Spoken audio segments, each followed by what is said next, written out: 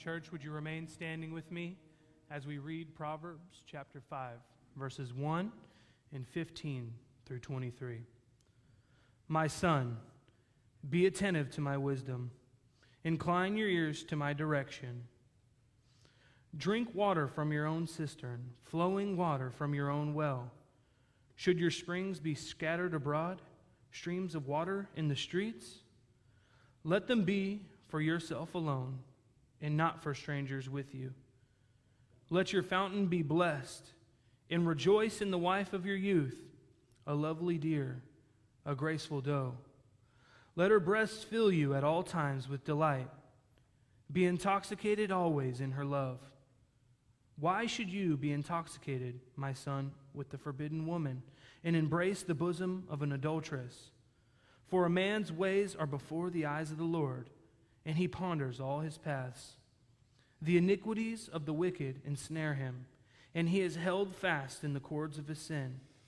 He dies for a lack of discipline, and because of his great folly, he is led astray. May the Lord bless the reading of his word. You may be seated. So we return this morning to our study of the Lord's teaching on the study of divorce and remarriage. And you have no idea. You have no idea how bad I want to preach this. I don't want to do this, man.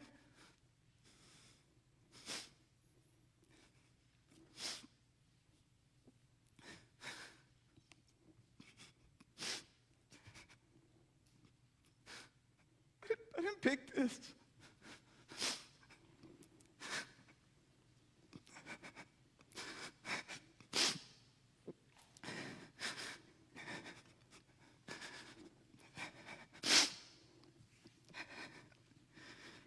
It's just where God has us.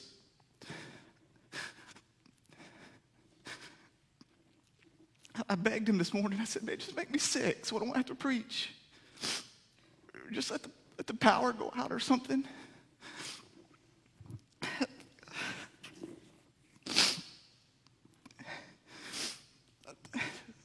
This is new. I don't cry, man. I don't want to do this.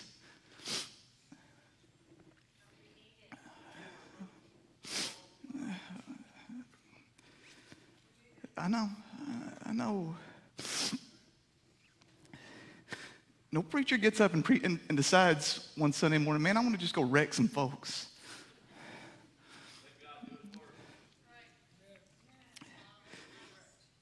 And so if you didn't listen to last week's sermon, I would ask you to go back.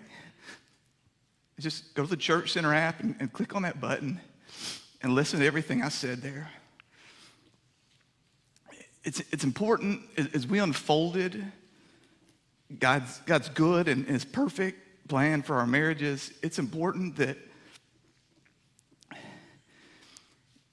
you hear what was said there, because we've got no business asking the question, and even less business answering the question, is it lawful for a man to divorce his wife? Until we've gone all the way back to the beginning. We've gone all the way back to creation. We've gone all the way back before the fall, and we have looked at and given our lives completely to striving after God's unchanging plan for our lives. Until we look there first, we have no business even contemplating divorce or asking about divorce or looking for an exit from our marriage. So I began last week with just 3 words of clarification. Number 1, nothing that Jesus has said or I will say this morning is intended to encourage anyone to remain in a home where there is ongoing abuse of any kind. If you or your children or anyone entrusted to your care are not safe, it is your obligation before God to get out. If you will just sound the alarm, this church will come and we will help you We will get and we will keep you safe, and we will pass no judgment whatsoever on how you got where you got.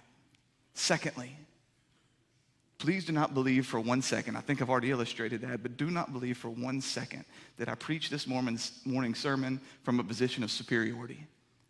Amanda and I are married today only because of God's grace, and we will remain married tomorrow only because of God's grace. The words that I speak this morning, they strike first my own sinful heart. I don't stand here and pass judgment or condemnation on a one of you. And lastly, despite what other preachers may have led you to believe, divorce and remarriage are not unforgivable sins. God came to redeem sinners. He didn't forget about adulterers or divorcees or anyone else. I would tell you as well that our goal this morning, that God's goal for your marriage, it isn't just don't get divorced. Some of the most beautiful, Christ-honoring, holy marriages within this church family are second and third and fourth marriages. And some of the most ugly, sin-stained marriages within this church are first marriages. But hey, they didn't get divorced. The standard, God's holy standard, isn't just don't get divorced. And so I plead with you as we head into these very, very deep and personal waters. The enemy does not want you to hear God's word. He does not want you to receive the hope and the joy and the life that can only be found in God's word. He's going to do everything he can to keep you offended and upset, perhaps humiliated and ashamed. He's going to do absolutely everything that he can to seek to keep you distracted and annoyed and completely unable to hear the words that God's going to say to you this morning. He's going to seek to leave you feeling condemned, either convinced that God has actually condemned and cast you away forever, or that the preacher standing in this pulpit seeks to leave you condemned and without hope. Dear friends, don't let him do it. As the first and foundational institution in all the world, is there anything that Satan wants to attack more than marriage? Is there anything that Satan would seek to destroy and to distort more than God's picture of marriage? And so I beg you, for your sake, for our sake, receive whatever it is that God says to you this morning. Whatever sting that comes from God's word this morning, would you receive it as the refining fire of your Holy Father? Not the words of a man. Do not pull back. Press deeper. Lean in. Trust God and his word alone. And may it only be by his word that you judge the truthfulness of anything that I say from this platform this morning. His is the only standard. So I beg you, do not let your ability to hear the words that I speak to you this morning be tied to your feelings about the messenger or your immediate emotional response to the message. So with that, we turn to God's word. I ask you to please stand to your feet in reverence. We return to Mark chapter 10, beginning in the first verse. And he left there and went to the region of Judea and beyond the Jordan. And crowds gathered to him again. And again, as was his custom, he taught them. And Pharisees came up and in order to test him, they asked, "Is it lawful for a man to divorce his wife?" And he answered them, "What did Moses command you?" They said, "Moses allowed a man to write a certificate of divorce and to send her away." And Jesus said to them, "Because of the hardness of your heart, he wrote you this commandment. But from the beginning of creation, God made them male and female.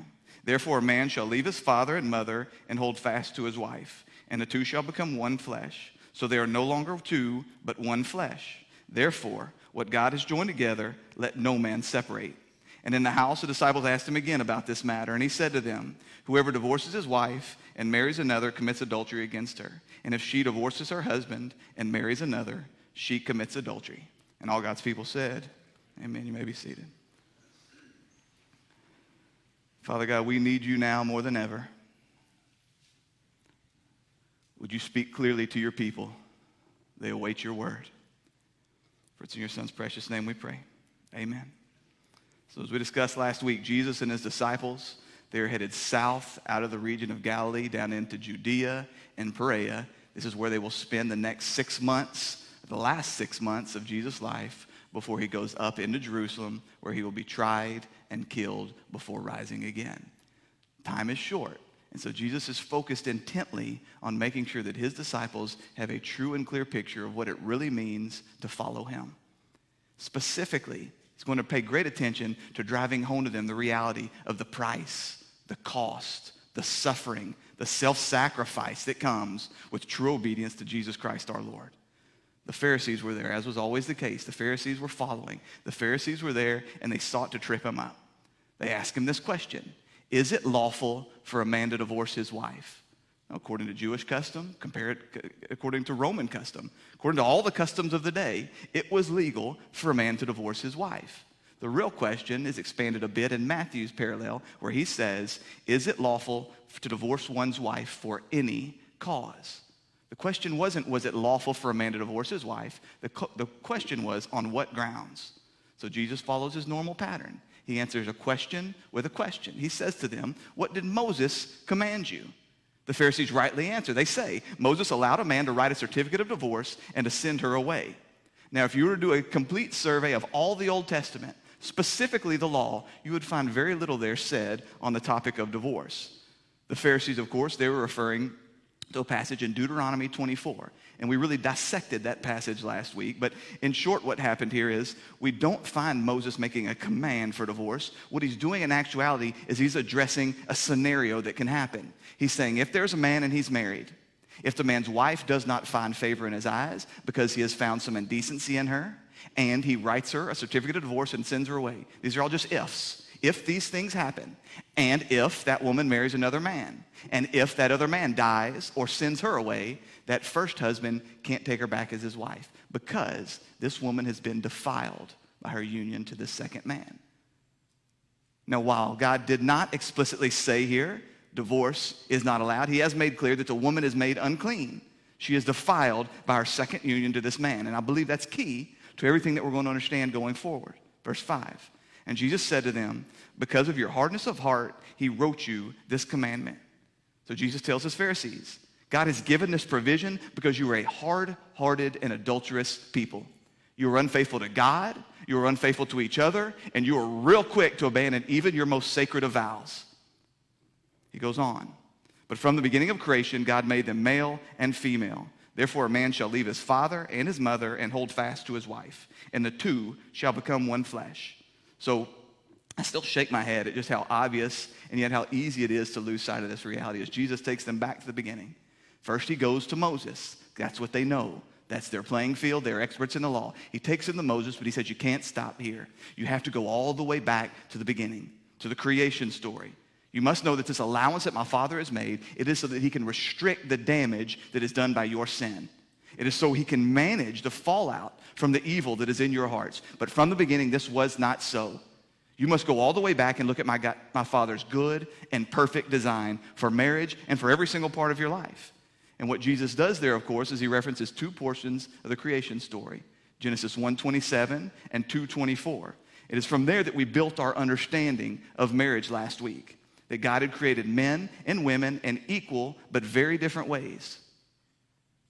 While he created woman from man and for man, it was from that point forward that every man that came would come forth from the womb of a woman. So we see this beautiful picture of interdependence here in the way that God has brought these men and women together as one flesh, giving themselves over completely, in every way imaginable, giving themselves over to each other. And then he gives that first commandment there at that wedding ceremony, that very first wedding ceremony. He tells them, have babies, lots and lots of babies. But don't just have them, train them. Teach them about me. Raise them to love and obey me. Send them out into the world that there in my creation I may be represented by these bunch of little image bearers representing me to my creation. This was the first and primary purpose for marriage. Procreation with a purpose. I'm going to trademark that. Put it on a shirt. Procreator with a purpose.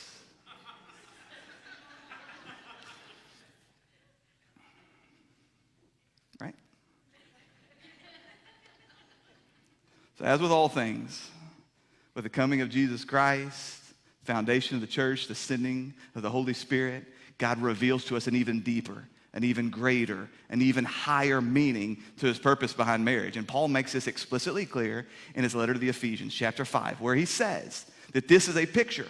What is happening together in marriage with husband and wife, it is a picture to the world of Jesus Christ and his bride, the church. Dear friends, don't merely pass over this and nod your heads. I need you to hear what this says. This is fundamental to everything that comes next. Your marriage is a picture. It is a picture to the world out there, and it is a picture to everyone living within your home of Jesus Christ and his precious bride, the church. What you say about marriage, how you live out your marriage, your commitment to or your abandonment of your marriage, they all say something about Jesus Christ and the bride that he bought with his own blood. Feel the weight of that.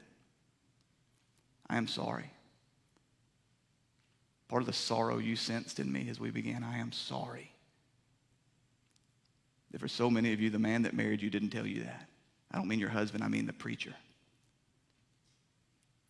I will tell you that I did not always feel the full weight of that, even at a time when I was officiating weddings. But you must feel this. Your marriage, my marriage, every single marriage, it either tells the truth about the relationship between Jesus Christ and the church, or it tells a lie.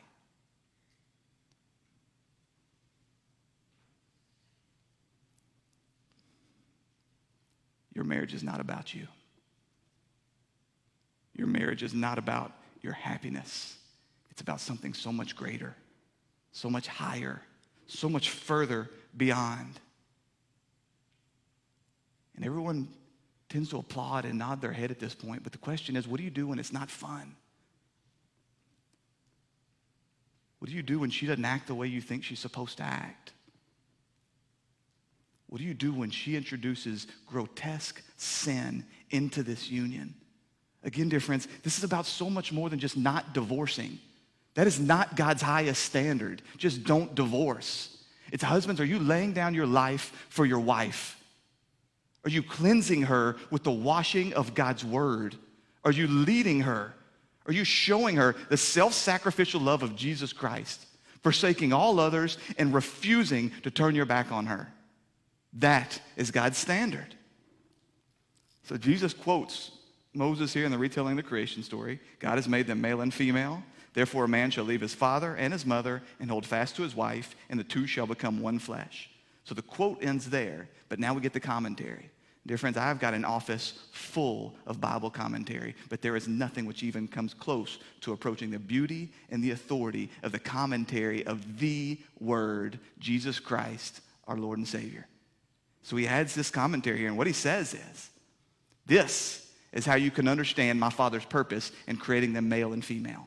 This is how you can understand God's purpose in bringing them together in one flesh. This is my answer to the Pharisees' question about divorce. So they are no longer two, but one flesh. Therefore, what God has joined together, let no man separate. This, dear friends, is your answer.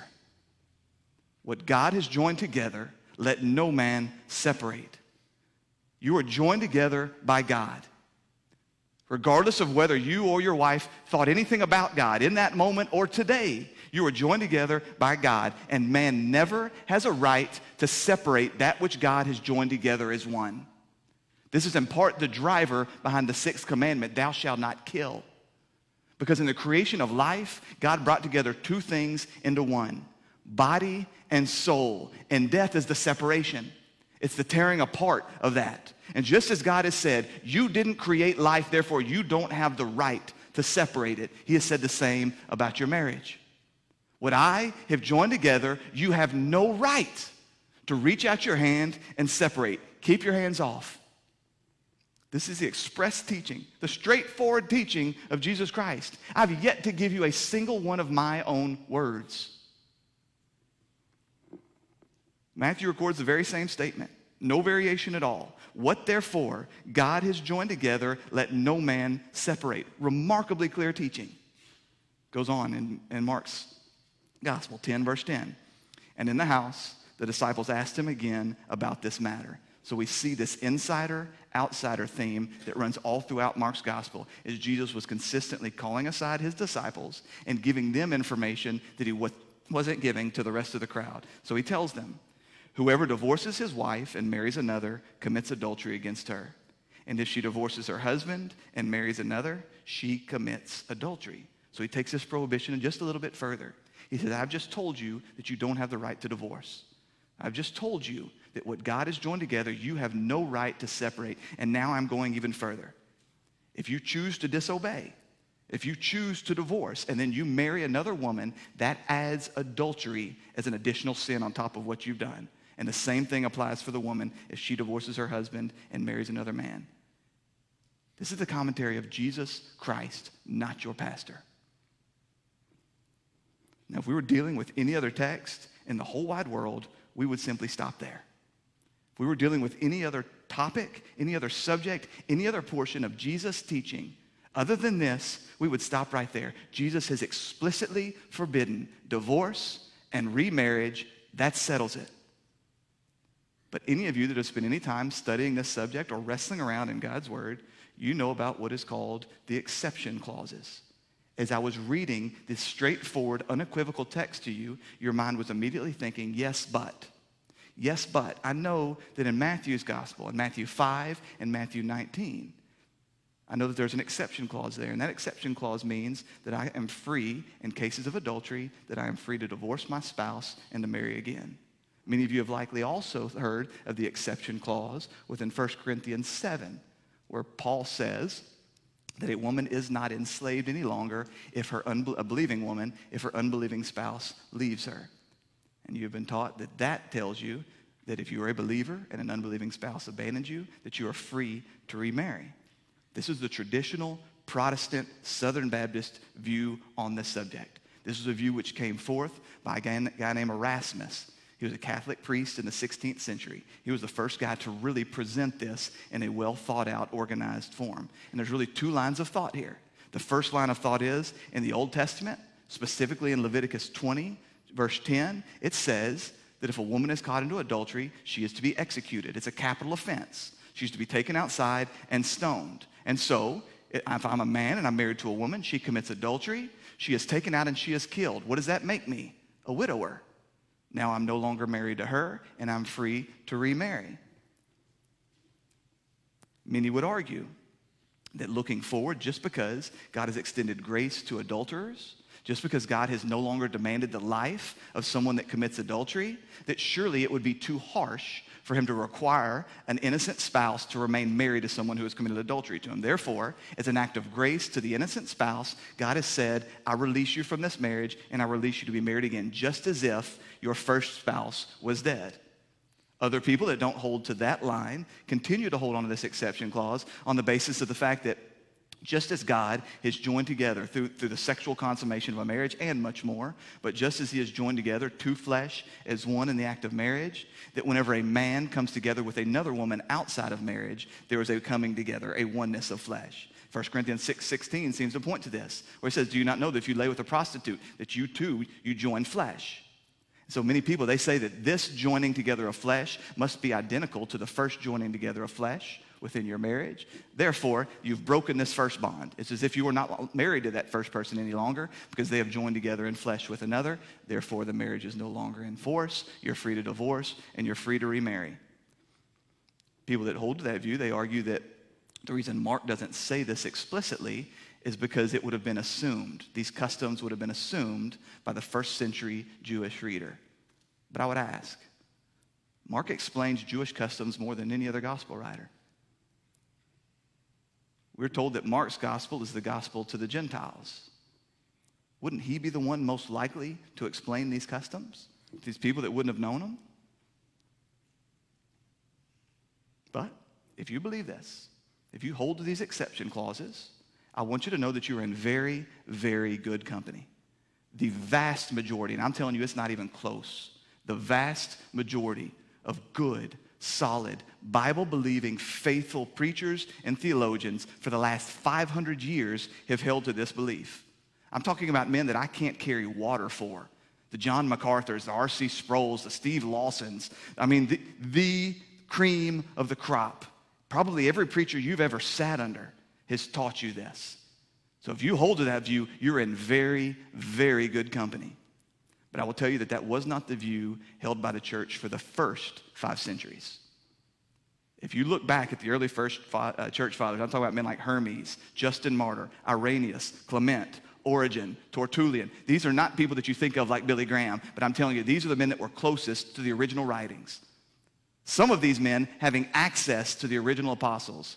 I will tell you that for the first 5 centuries of the church, it was universally, almost universally, and without exception accepted that marriage connects, that marriage brings together a man and a woman until death. No exceptions whatsoever. So while you have sat under many, many sermons that speak to you about the exception clauses, it is only fair that I present to you what the early church fathers held to. And it's only fair that I present that to you in a way that is directly from God's word.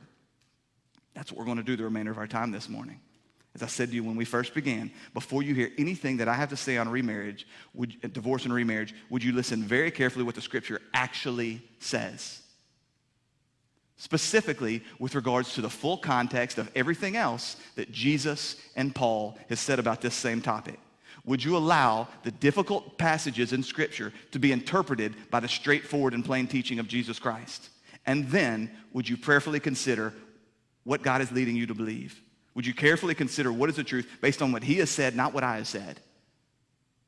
I don't seek to persuade you this morning. I seek to present you what I believe to be the truth straight out of God's word. But I realize that what I'm asking you to do this morning is something that is almost impossible. Because every single one of us, we come to the scriptures as badly as we want to make sure that we don't read our own thoughts into the text. As badly as we want to make sure that the text drives informs and dictates our beliefs, not the other way around. Every single one of us, we come to God's word and we must overcome a myriad of problems, a myriad of obstacles. What were we taught as a child? What have we always believed? How does the teaching potentially affect my current circumstances? And perhaps most heavy, what is my emotional response to the teaching? What I'm asking you to do, dear friends, I understand it is almost impossible, but I'm pleading with you to do it. Otherwise, you're going to shut me out right now. You're not going to hear a word that I have to say. But I need you to know that if you walk out of here completely unconvinced, if you walk out of here this morning convinced that I am absolutely out of my mind, that what I have sought to do this morning was to take a gift, an act of grace that God has extended to an innocent spouse. If what you believe is I've done is taken that and I've taken it away from you, so be it. I want you to know that we will lock arms and we will march straight forward, arm in arm, towards the throne room of God. This is a secondary issue. It's a heavy one. This isn't an academic exercise, but this is a secondary issue nonetheless. And there is great room for disagreement on this subject. It should not and it will not hamper our communion or our fellowship one bit whatsoever. My understanding of Jesus' teaching on the subject of divorce and remarriage, how I hold this view, it says nothing about how I view you or your worth in the kingdom of God. There are no irredeemable people. There are no irredeemable marriages. God has made holy and pure and sanctified and washed by the cleansing of his son's blood marriages that were first and second and third and 10th. So, we'll discuss next week the implications of all. This is a 3-parter. Golly, of all the things I picked to be a 3-parter. Next week, we're going to talk about the implications, the practical implications of what this means for us as a faith family. And I'm going to explain to you some more of what I mean. But I can assure you this. No matter where you stand, no matter where I stand on this subject, there is room for great measures of love and compassion and mercy and forgiveness and grace. This will not destroy us as a church. Do you hear me? This is a secondary issue. So, don't let anything other than the Word of God dictate what you believe going forward, I plead. So we've just read the straightforward teaching of Mark 10. No divorce, no remarriage, no exceptions. Look with me. Luke 16, verse 18. Everyone, it's going to be on the screen if you can't find it in your Bible fast enough, but it is good that you can find it in your Bible. Luke 16, 18.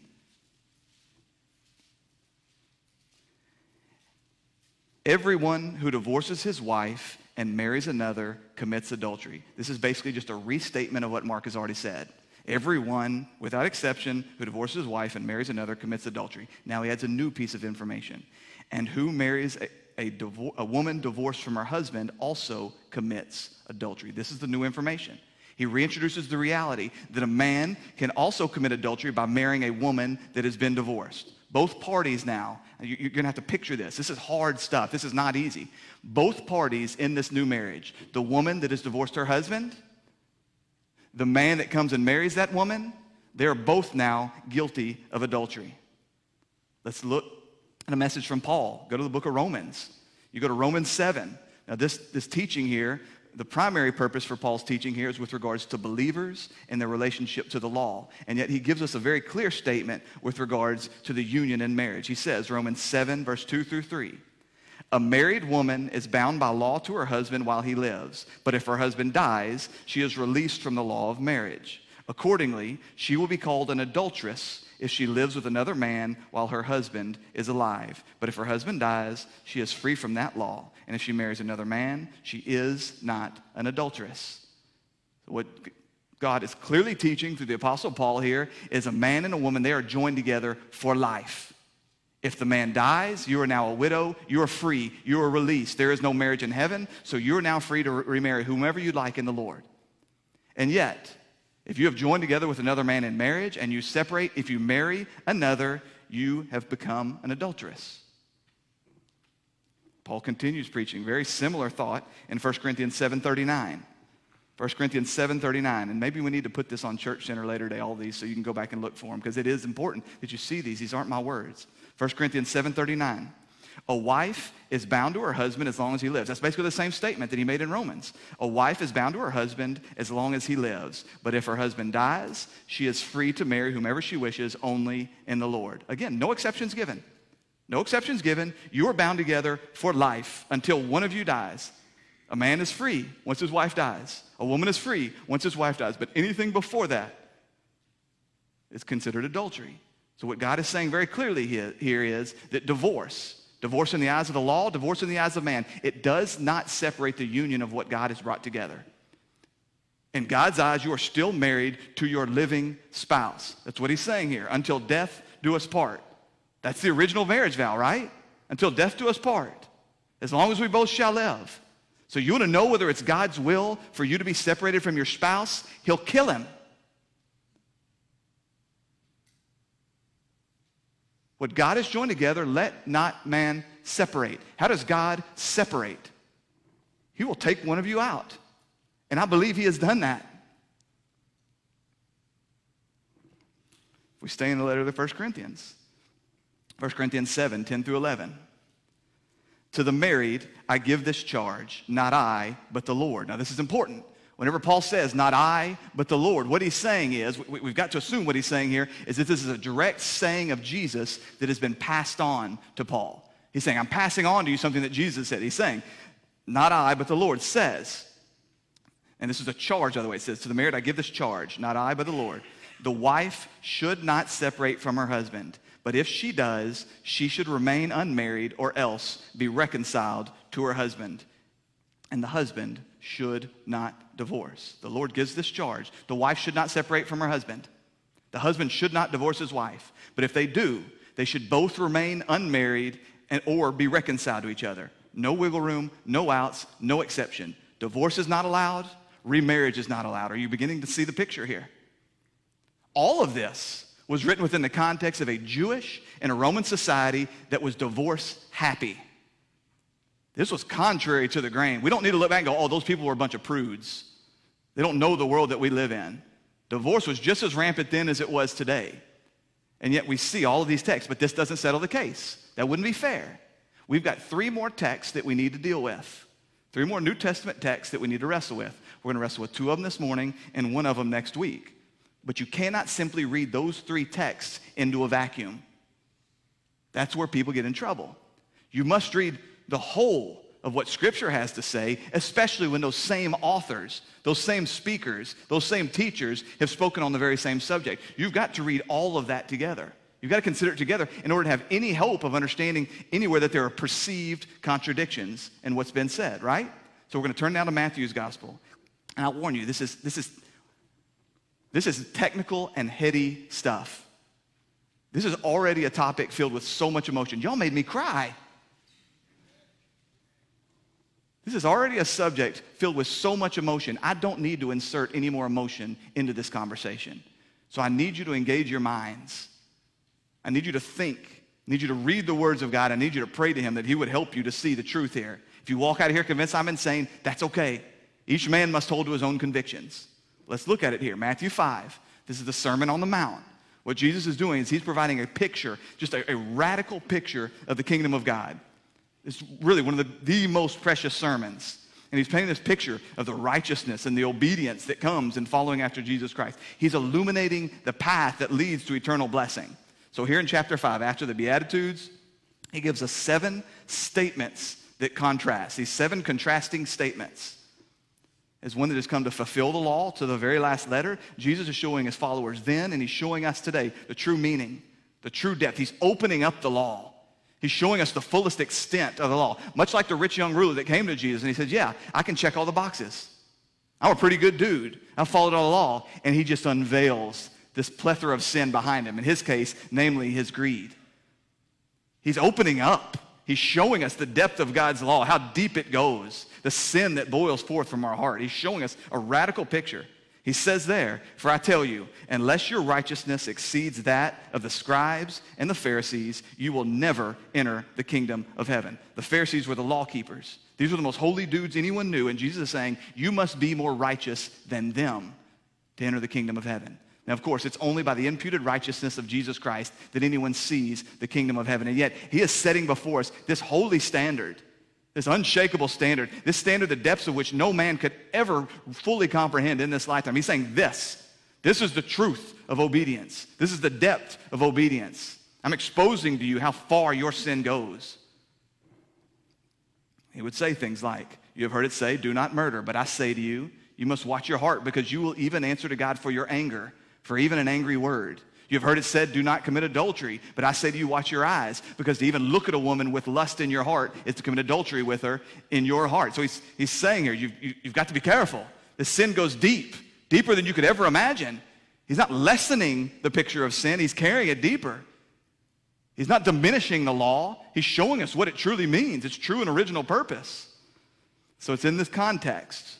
It's in this context of Jesus speaking about radical obedience, unlike anything the world has ever known, that he gives us the first of the exception clauses.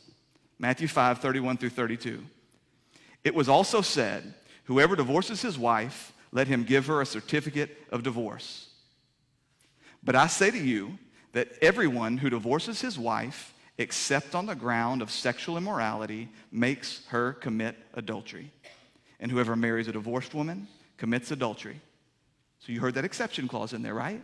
Except for sexual immorality. It jumps off the page at you. It's the first time in any of the texts we've read where we see language like that. Except for sexual immorality.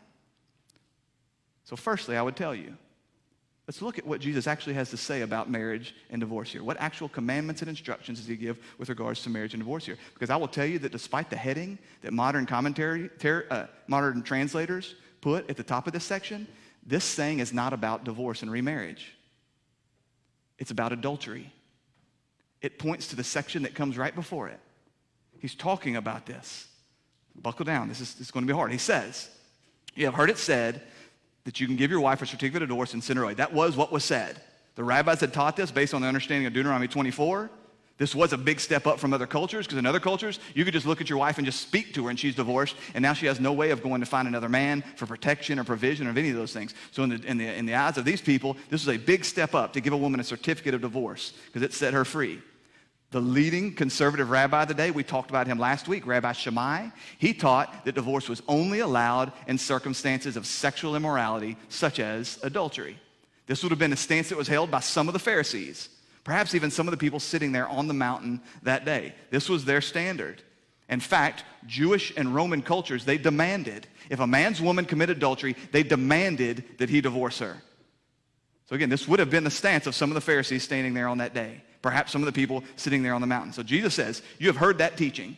You have heard the teaching that says, write your wife a certificate of divorce and send her away. But I say to you, everyone who divorces his wife except for the grounds of sexual immorality.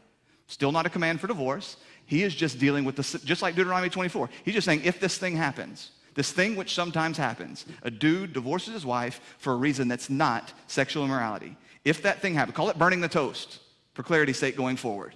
If a man divorces his wife for burning the toast, you make her commit adultery. I'm curious how many of you are already ahead of me. Jesus is working from the first century standpoint of view, right? With the assumption that if a woman was divorced, she was going to go and immediately remarry for protection, for provision, for all of these things. He was working from that assumption. Again, he's not commanding it, he's not condoning it. He's just saying, this is the way this thing works. And he's saying, if this happens, the wife commits adultery. The union between this woman and the other man, presumably coming together in sexual consummation, that constitutes adultery. And that the husband is the one that is forced. The first husband is the one that is caused. He has made her to commit this adultery, except if there's been the case of sexual immorality. What is adultery? Adultery is sexual activity between a married person with someone that is not their spouse. So apparently, the wife sent away for no reason. The wife sent away for burning the toast. The wife that's been sent away for any reason other than sexual immorality, apparently she is still married to her first husband in God's eyes. So that when she comes together in marriage and sexual contact with this other man, that constitutes adultery. And the first husband is responsible for that adultery. I haven't even gotten to the interpretation yet. Are you tracking with me? So let's keep going. We're just interacting with the text here. If it holds, the husband, the first husband, makes his wife commit adultery if he divorces her for any reason other than sexual immorality, then does it hold that if the first husband divorces his wife for the reason of sexual immorality, he doesn't cause her to commit adultery? I think yes. I think yes. The result of this man sending his wife away without warrant, the result is this man is guilty for his wife's adultery. Here are the two scenarios. Wife burns the toast. Man divorces her. He's responsible for her adultery, right? Wife commits adultery. Man divorces her. Man is not responsible for her adultery. But what Jesus has not said in either scenario is that this second marriage is not adultery. To read that into the text is to do exactly that, is to read your belief into the text. All Jesus is dealing with here is simply who is responsible for the adultery in this second marriage. Do you see this? I want you to see the absurd implications if that's not what's happened here. Follow with me now, okay? Divorce a wife for no reason, she commits adultery if she remarries. Jesus said that. There's no debating that. He literally just said that. Divorce a wife for burning the toast, she remarries, she's committed adultery. Divorce a wife for cheating on her husband, she remarries and it's not a problem?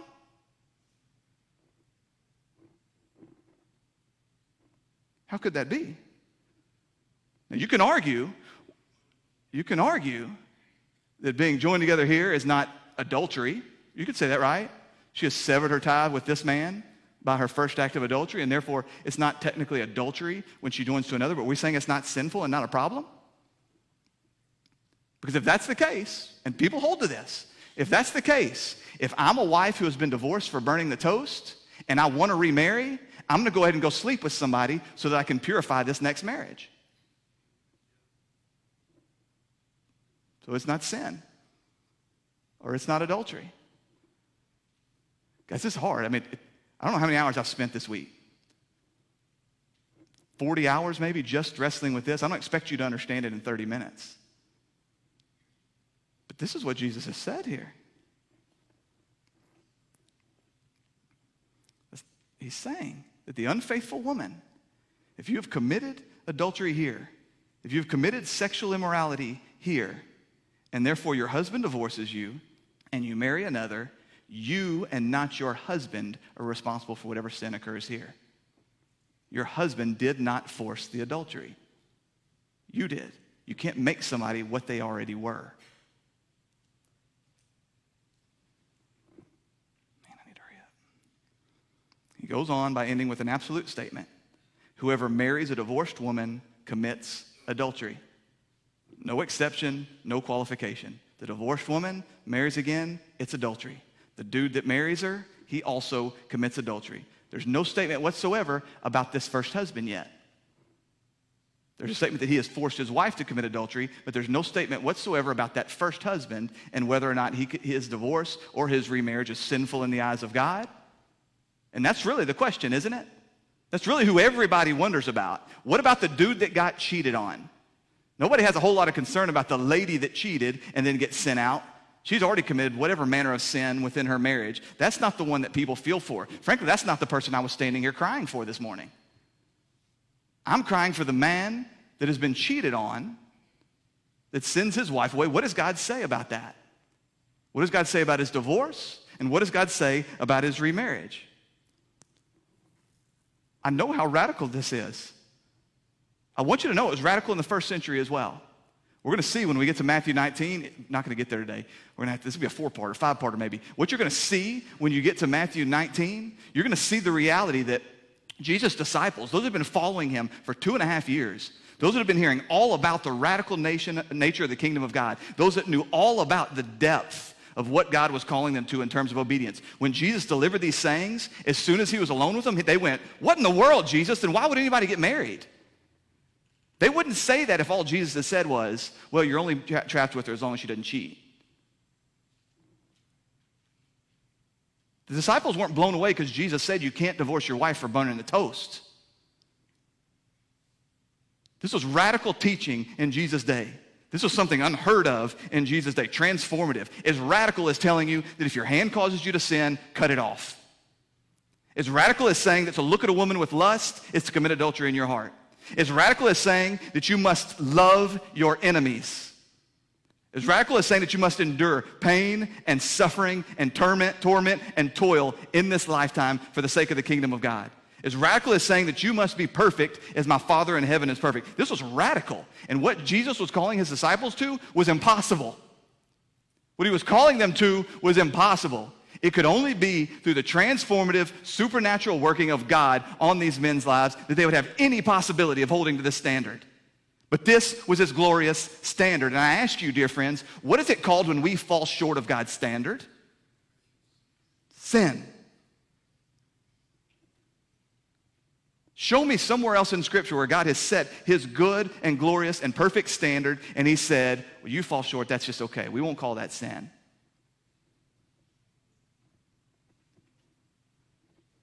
This is radical teaching. So in light of that, I am going to just dip my toe into the water of Matthew 19 here. Just in light of that, Matthew 19 plays out the exact same way as Mark 10. It's in a little bit different order, but the exact same kind of absolute statements. What therefore God has joined together, let not man separate. I mean, he hits it head on, same way. But then the Pharisees, they push back a little bit, referring again to Deuteronomy 24. And then we come to this, the second of the acceptive clauses, Matthew 19:19. And I say to you, whoever divorces his wife except for sexual immorality and marries another commits adultery. Now we're talking about the first dude. You with me? That first husband has now come into the picture. And he's saying, if you divorce your wife,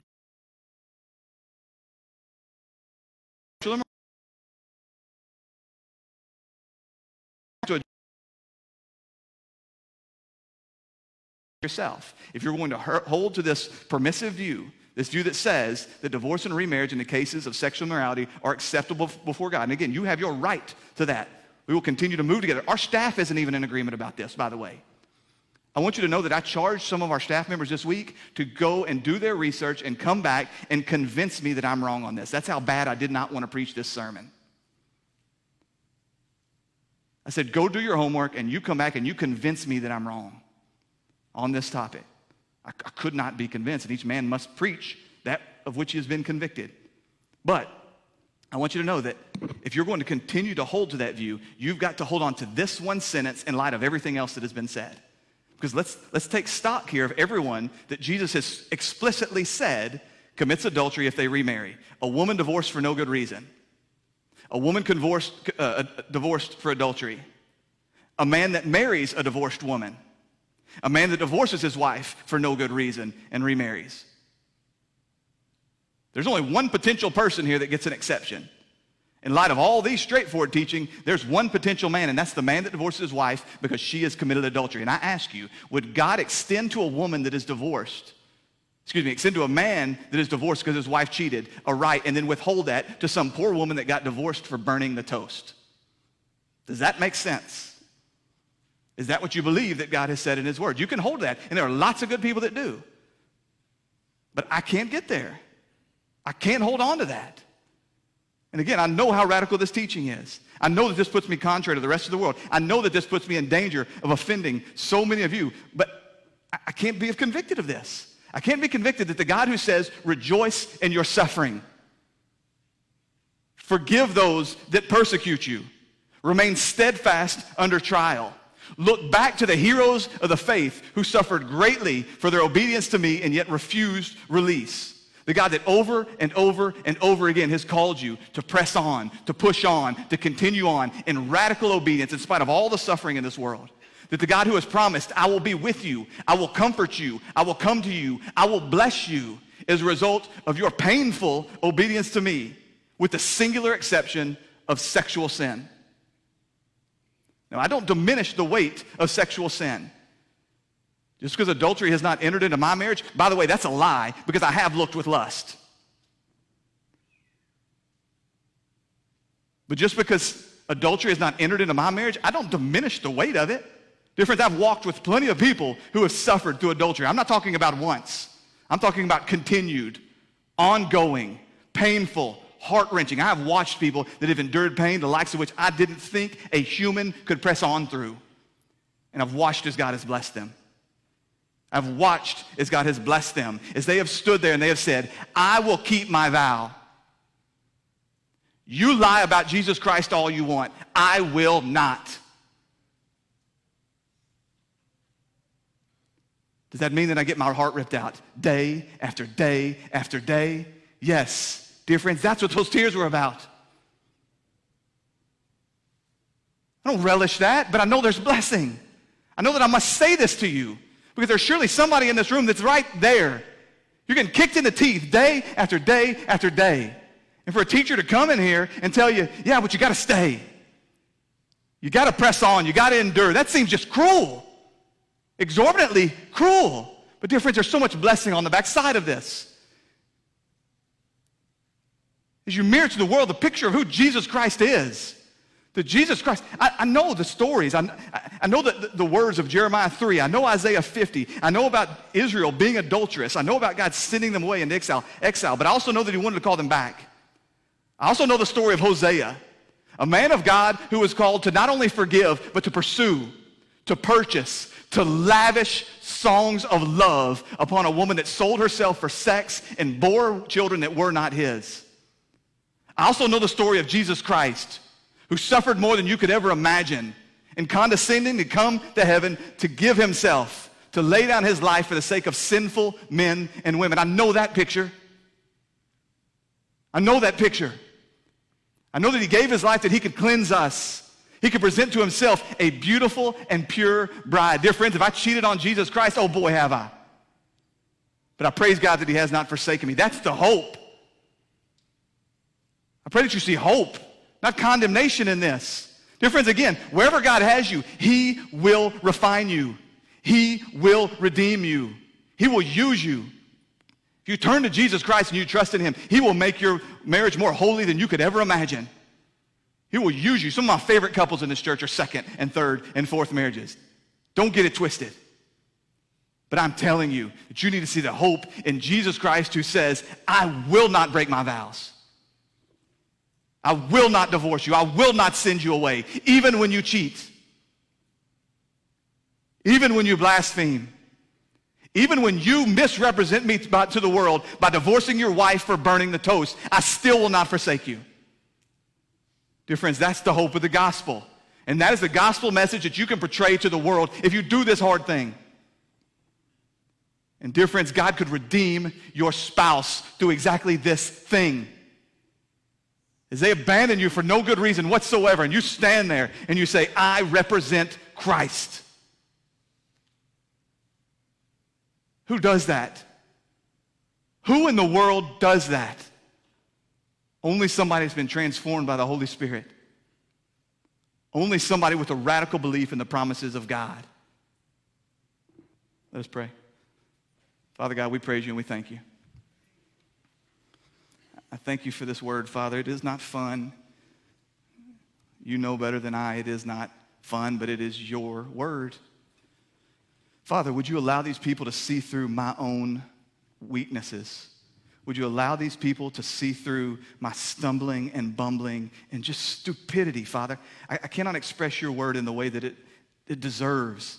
So, Father, if I've misspoken from this platform in any way, Father, overcome that, I pray. I do not want to mislead. I do not for one moment want to restrict someone from a gift of grace that you have given to them.